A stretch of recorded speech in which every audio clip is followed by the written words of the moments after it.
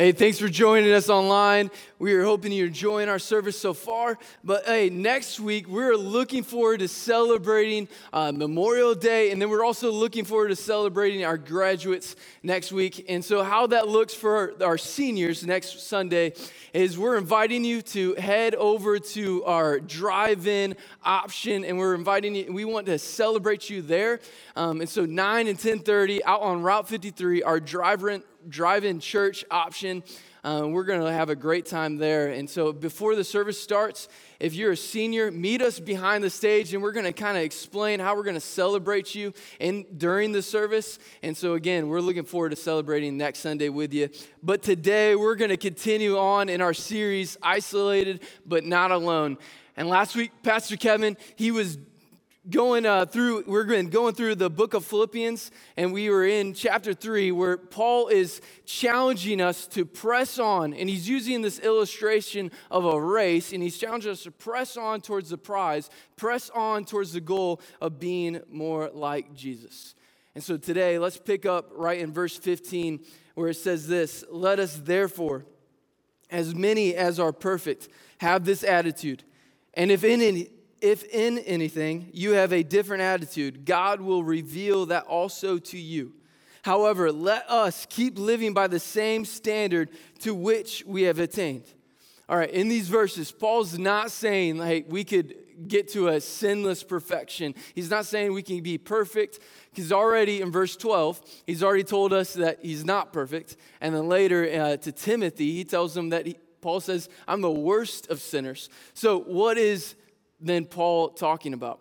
Well, Paul's talking about how as a follower of Christ, we can feel complete in Christ. We can be complete in Christ. And so Paul is challenging us spiritually, even though we are complete in Christ, that we are looking to still grow in our relationship with him. And so what Paul is saying is, even though he's saying he's complete, what shows his maturity is the fact that Paul is understanding he hasn't reached full maturity yet. So what makes him mature is that realizing he can still grow in his relationship with God. Like Paul says to the church in Corinth, "For when I'm weak, I am strong." So Paul, he's trying to challenge us in chapter 3 not to get distracted. In fact, he already said, hey, we can grow past the past and we can launch forward in this new life that God has for us, in this relationship we have with him.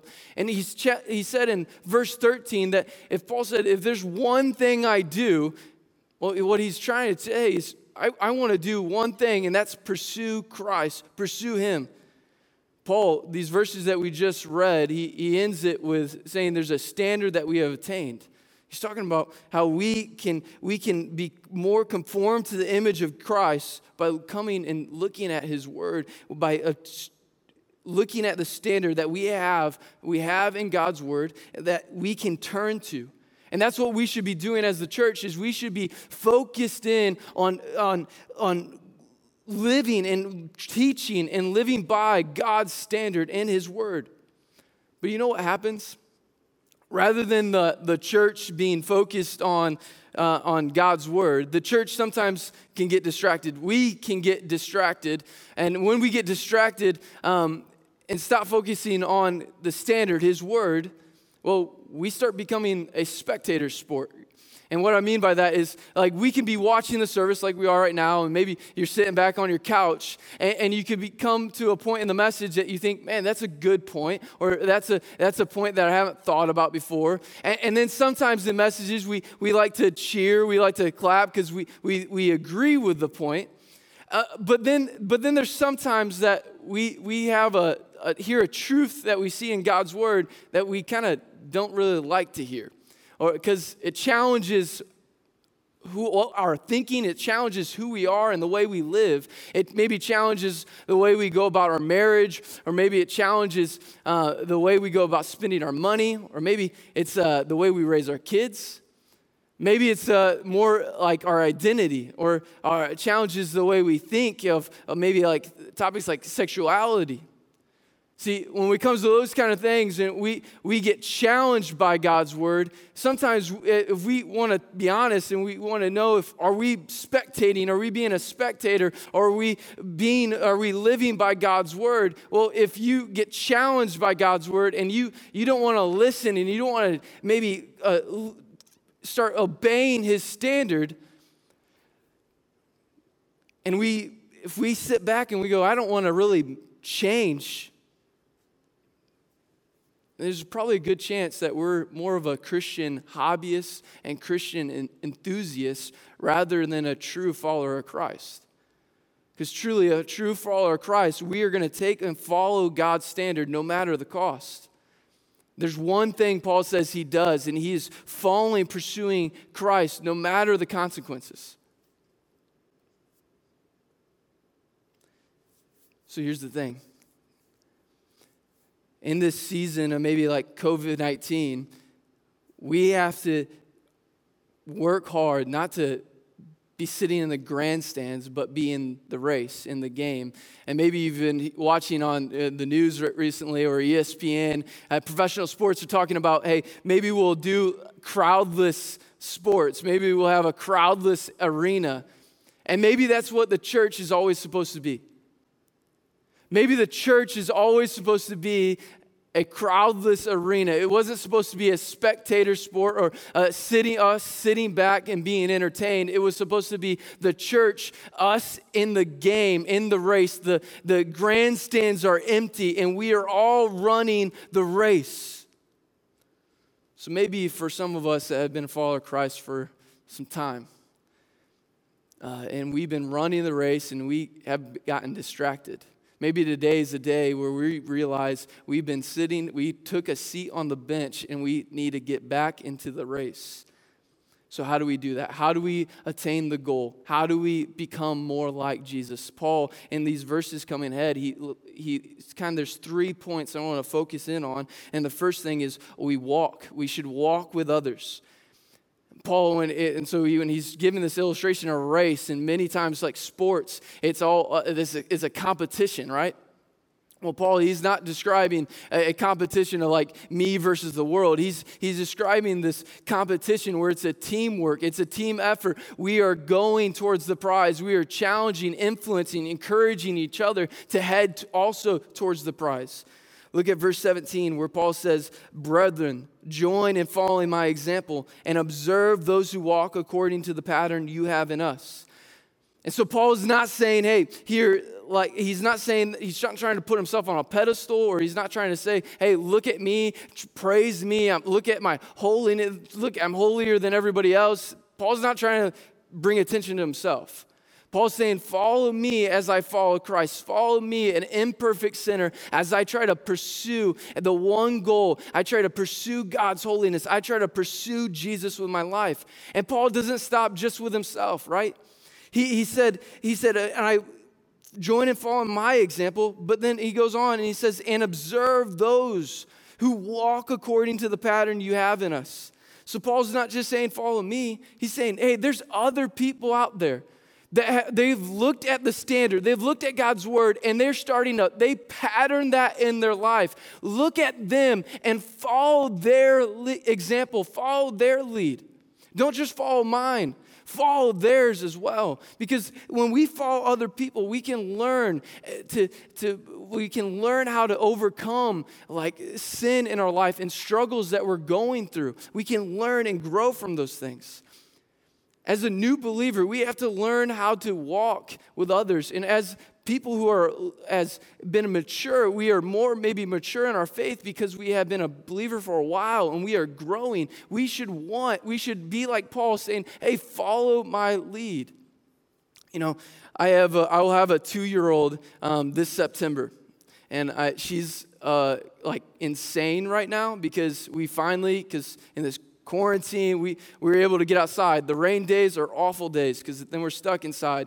But right now we've been going outside. Like yesterday, we were going outside, and she just starts running everywhere. She's all over the place. And for some reason, also little ones. I don't know if you noticed this. Probably you have. But they just spin in a circle for some reason, and then they always head towards an object, then away from the object. And so as a parent, I'm sitting back and I'm holding my breath, or I'm doing I hope they don't really run into that object. Or sometimes I'm fast enough and I can grab her before she runs into anything. But she hasn't really learned fully yet how to control her run. She just starts running and then it gets out of control. See, as a new believer, we are excited about our faith like we should be. We should be excited. We should be pumped up. We have a relationship with the creator of the world. But as a new believer, we get running so hard towards Christ. Sometimes it's easy for us to slip up and slip into old habits or slip up. This is why Paul, he's going on and saying, hey, we should follow the lead of others. We should look to follow other believers. We should walk with other believers. And again, like I've already stated, we should also, for some of us, we should be bold enough to be like Paul, who says, hey, follow my lead. Follow my example.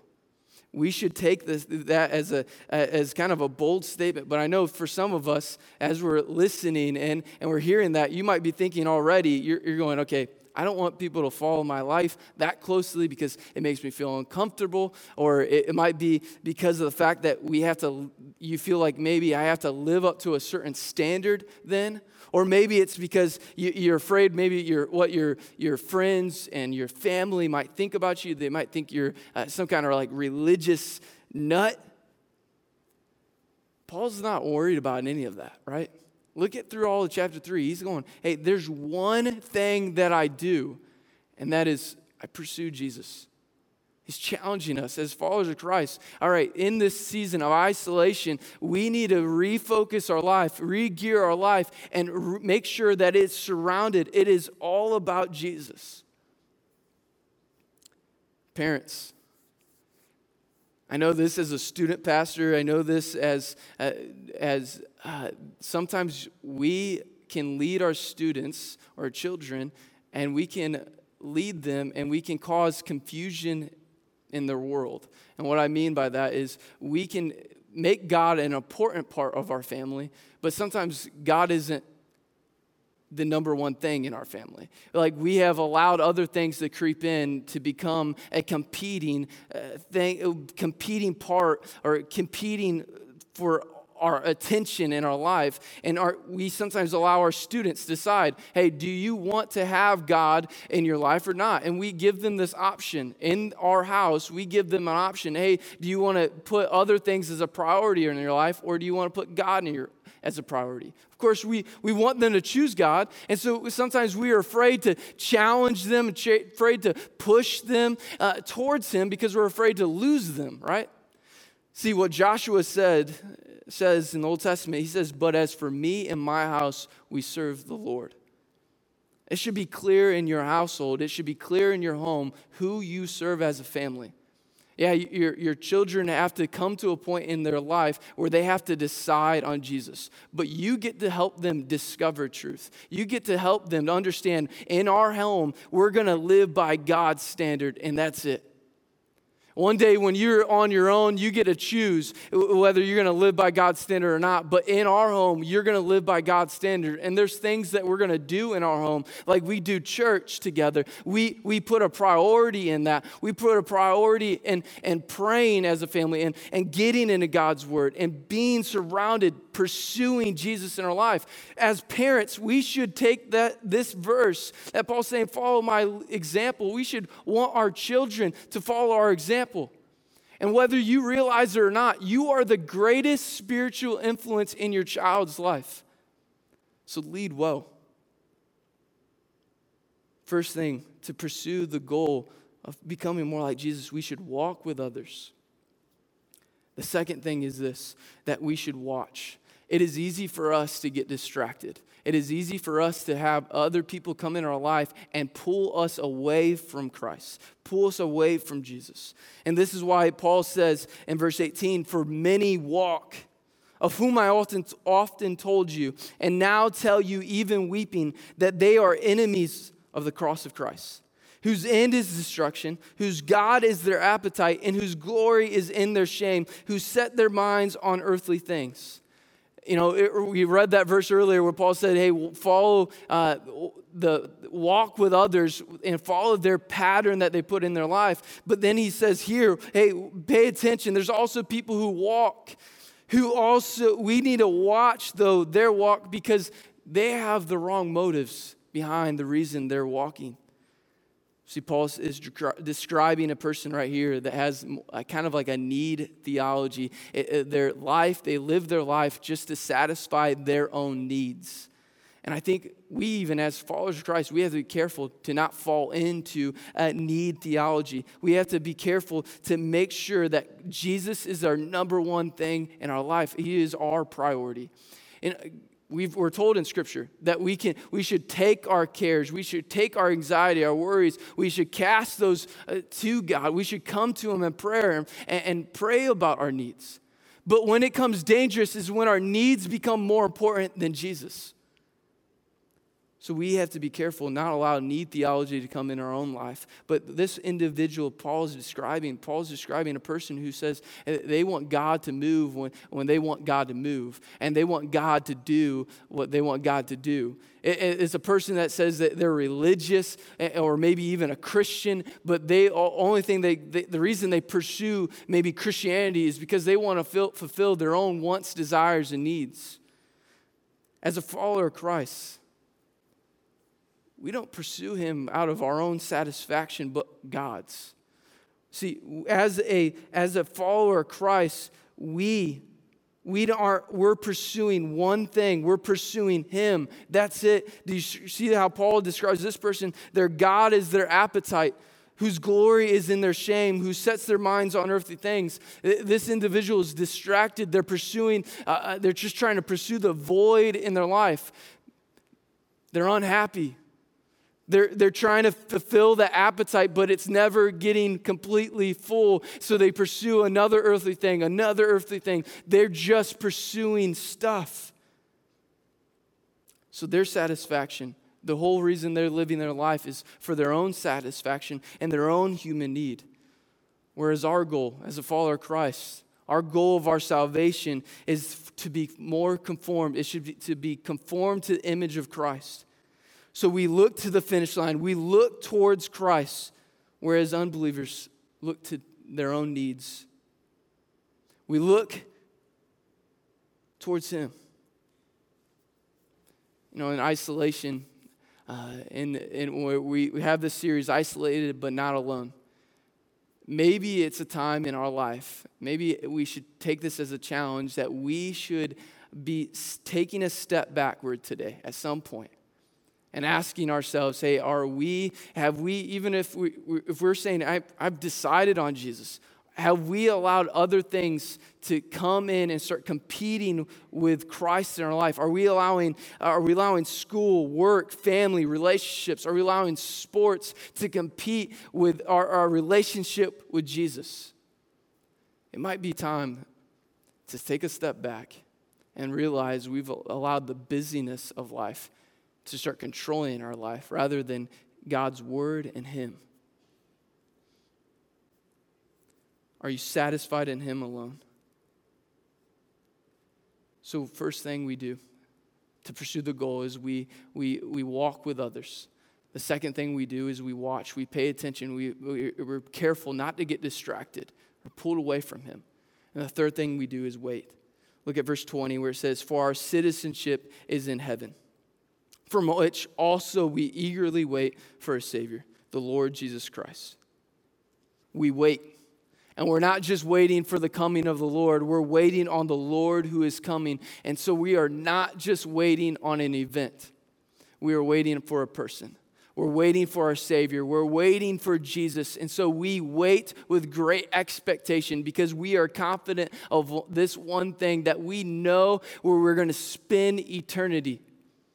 We're confident because verse 20, it says, "For our citizenship is in heaven." And so if we have come to a place in our life where we have decided on Jesus, realizing that we are broken and we are in need of a Savior, and so we handed our life, all of our life over to Him, admitting to Him, I'm a sinner. but believing that the reason he came to live is to die on the cross, to pay our debt on the cross. And so we confess that we want him to become Lord over our life. And when we do that, not only are we told we are given new life, not only are we told we are forgiven, but in that new life, we are given eternal life. We are called citizens of heaven, as Paul says here. And so we wait, but we're not waiting in the grandstands. We're not waiting just to pass on time. We are waiting with great expectation our Lord who is coming.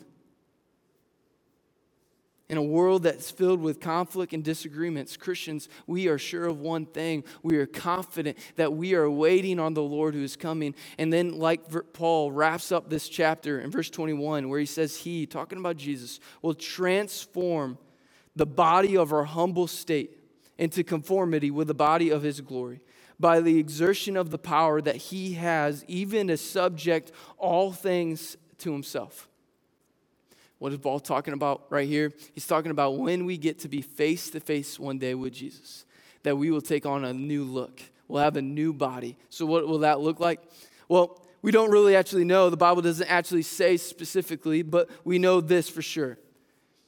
That all of our weakness right now, all of our imperfections that we face right now on this earth, they'll be gone. Our bodies will be perfect. Our bodies will be ageless.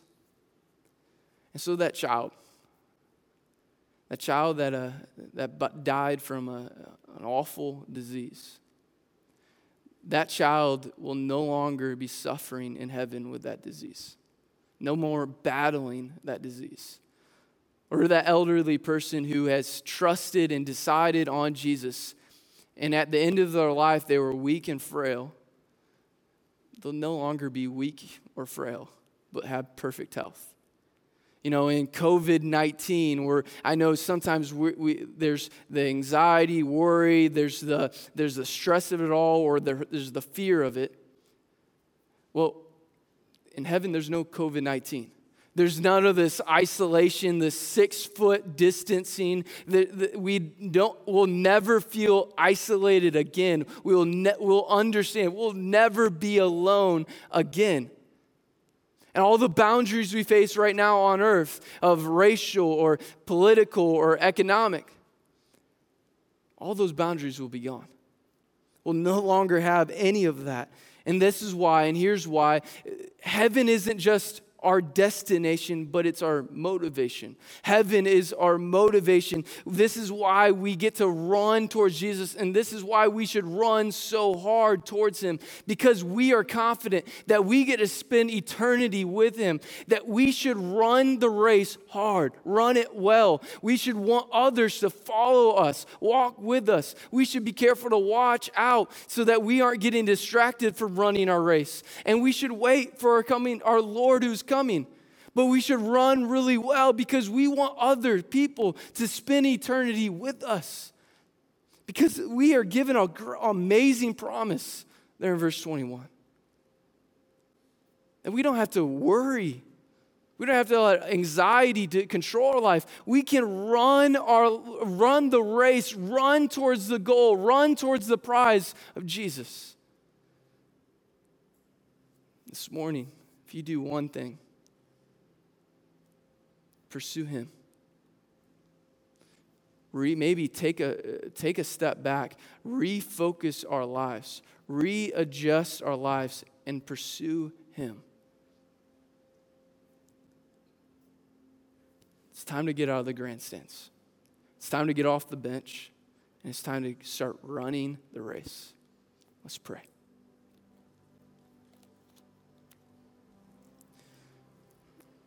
Dear Father, we thank you so much for the opportunity to come this morning and worship you. And Lord, we thank you that we also this morning, we get to dive into your word. And we're given amazing promises like we read in verse 20 and 21. And Lord, we thank you that you have saved us. And if somebody's watching or listening right now that they've never taken that step of trusting in you, Lord, I pray that they would do that today.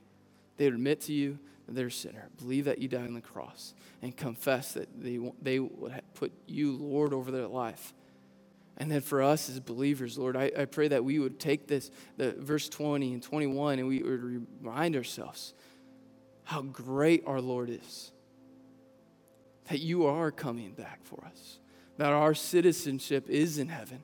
And so we should run this race, because heaven isn't just our destination, it's our motivation, Lord. And Lord, we love you, we praise you. In your name, amen.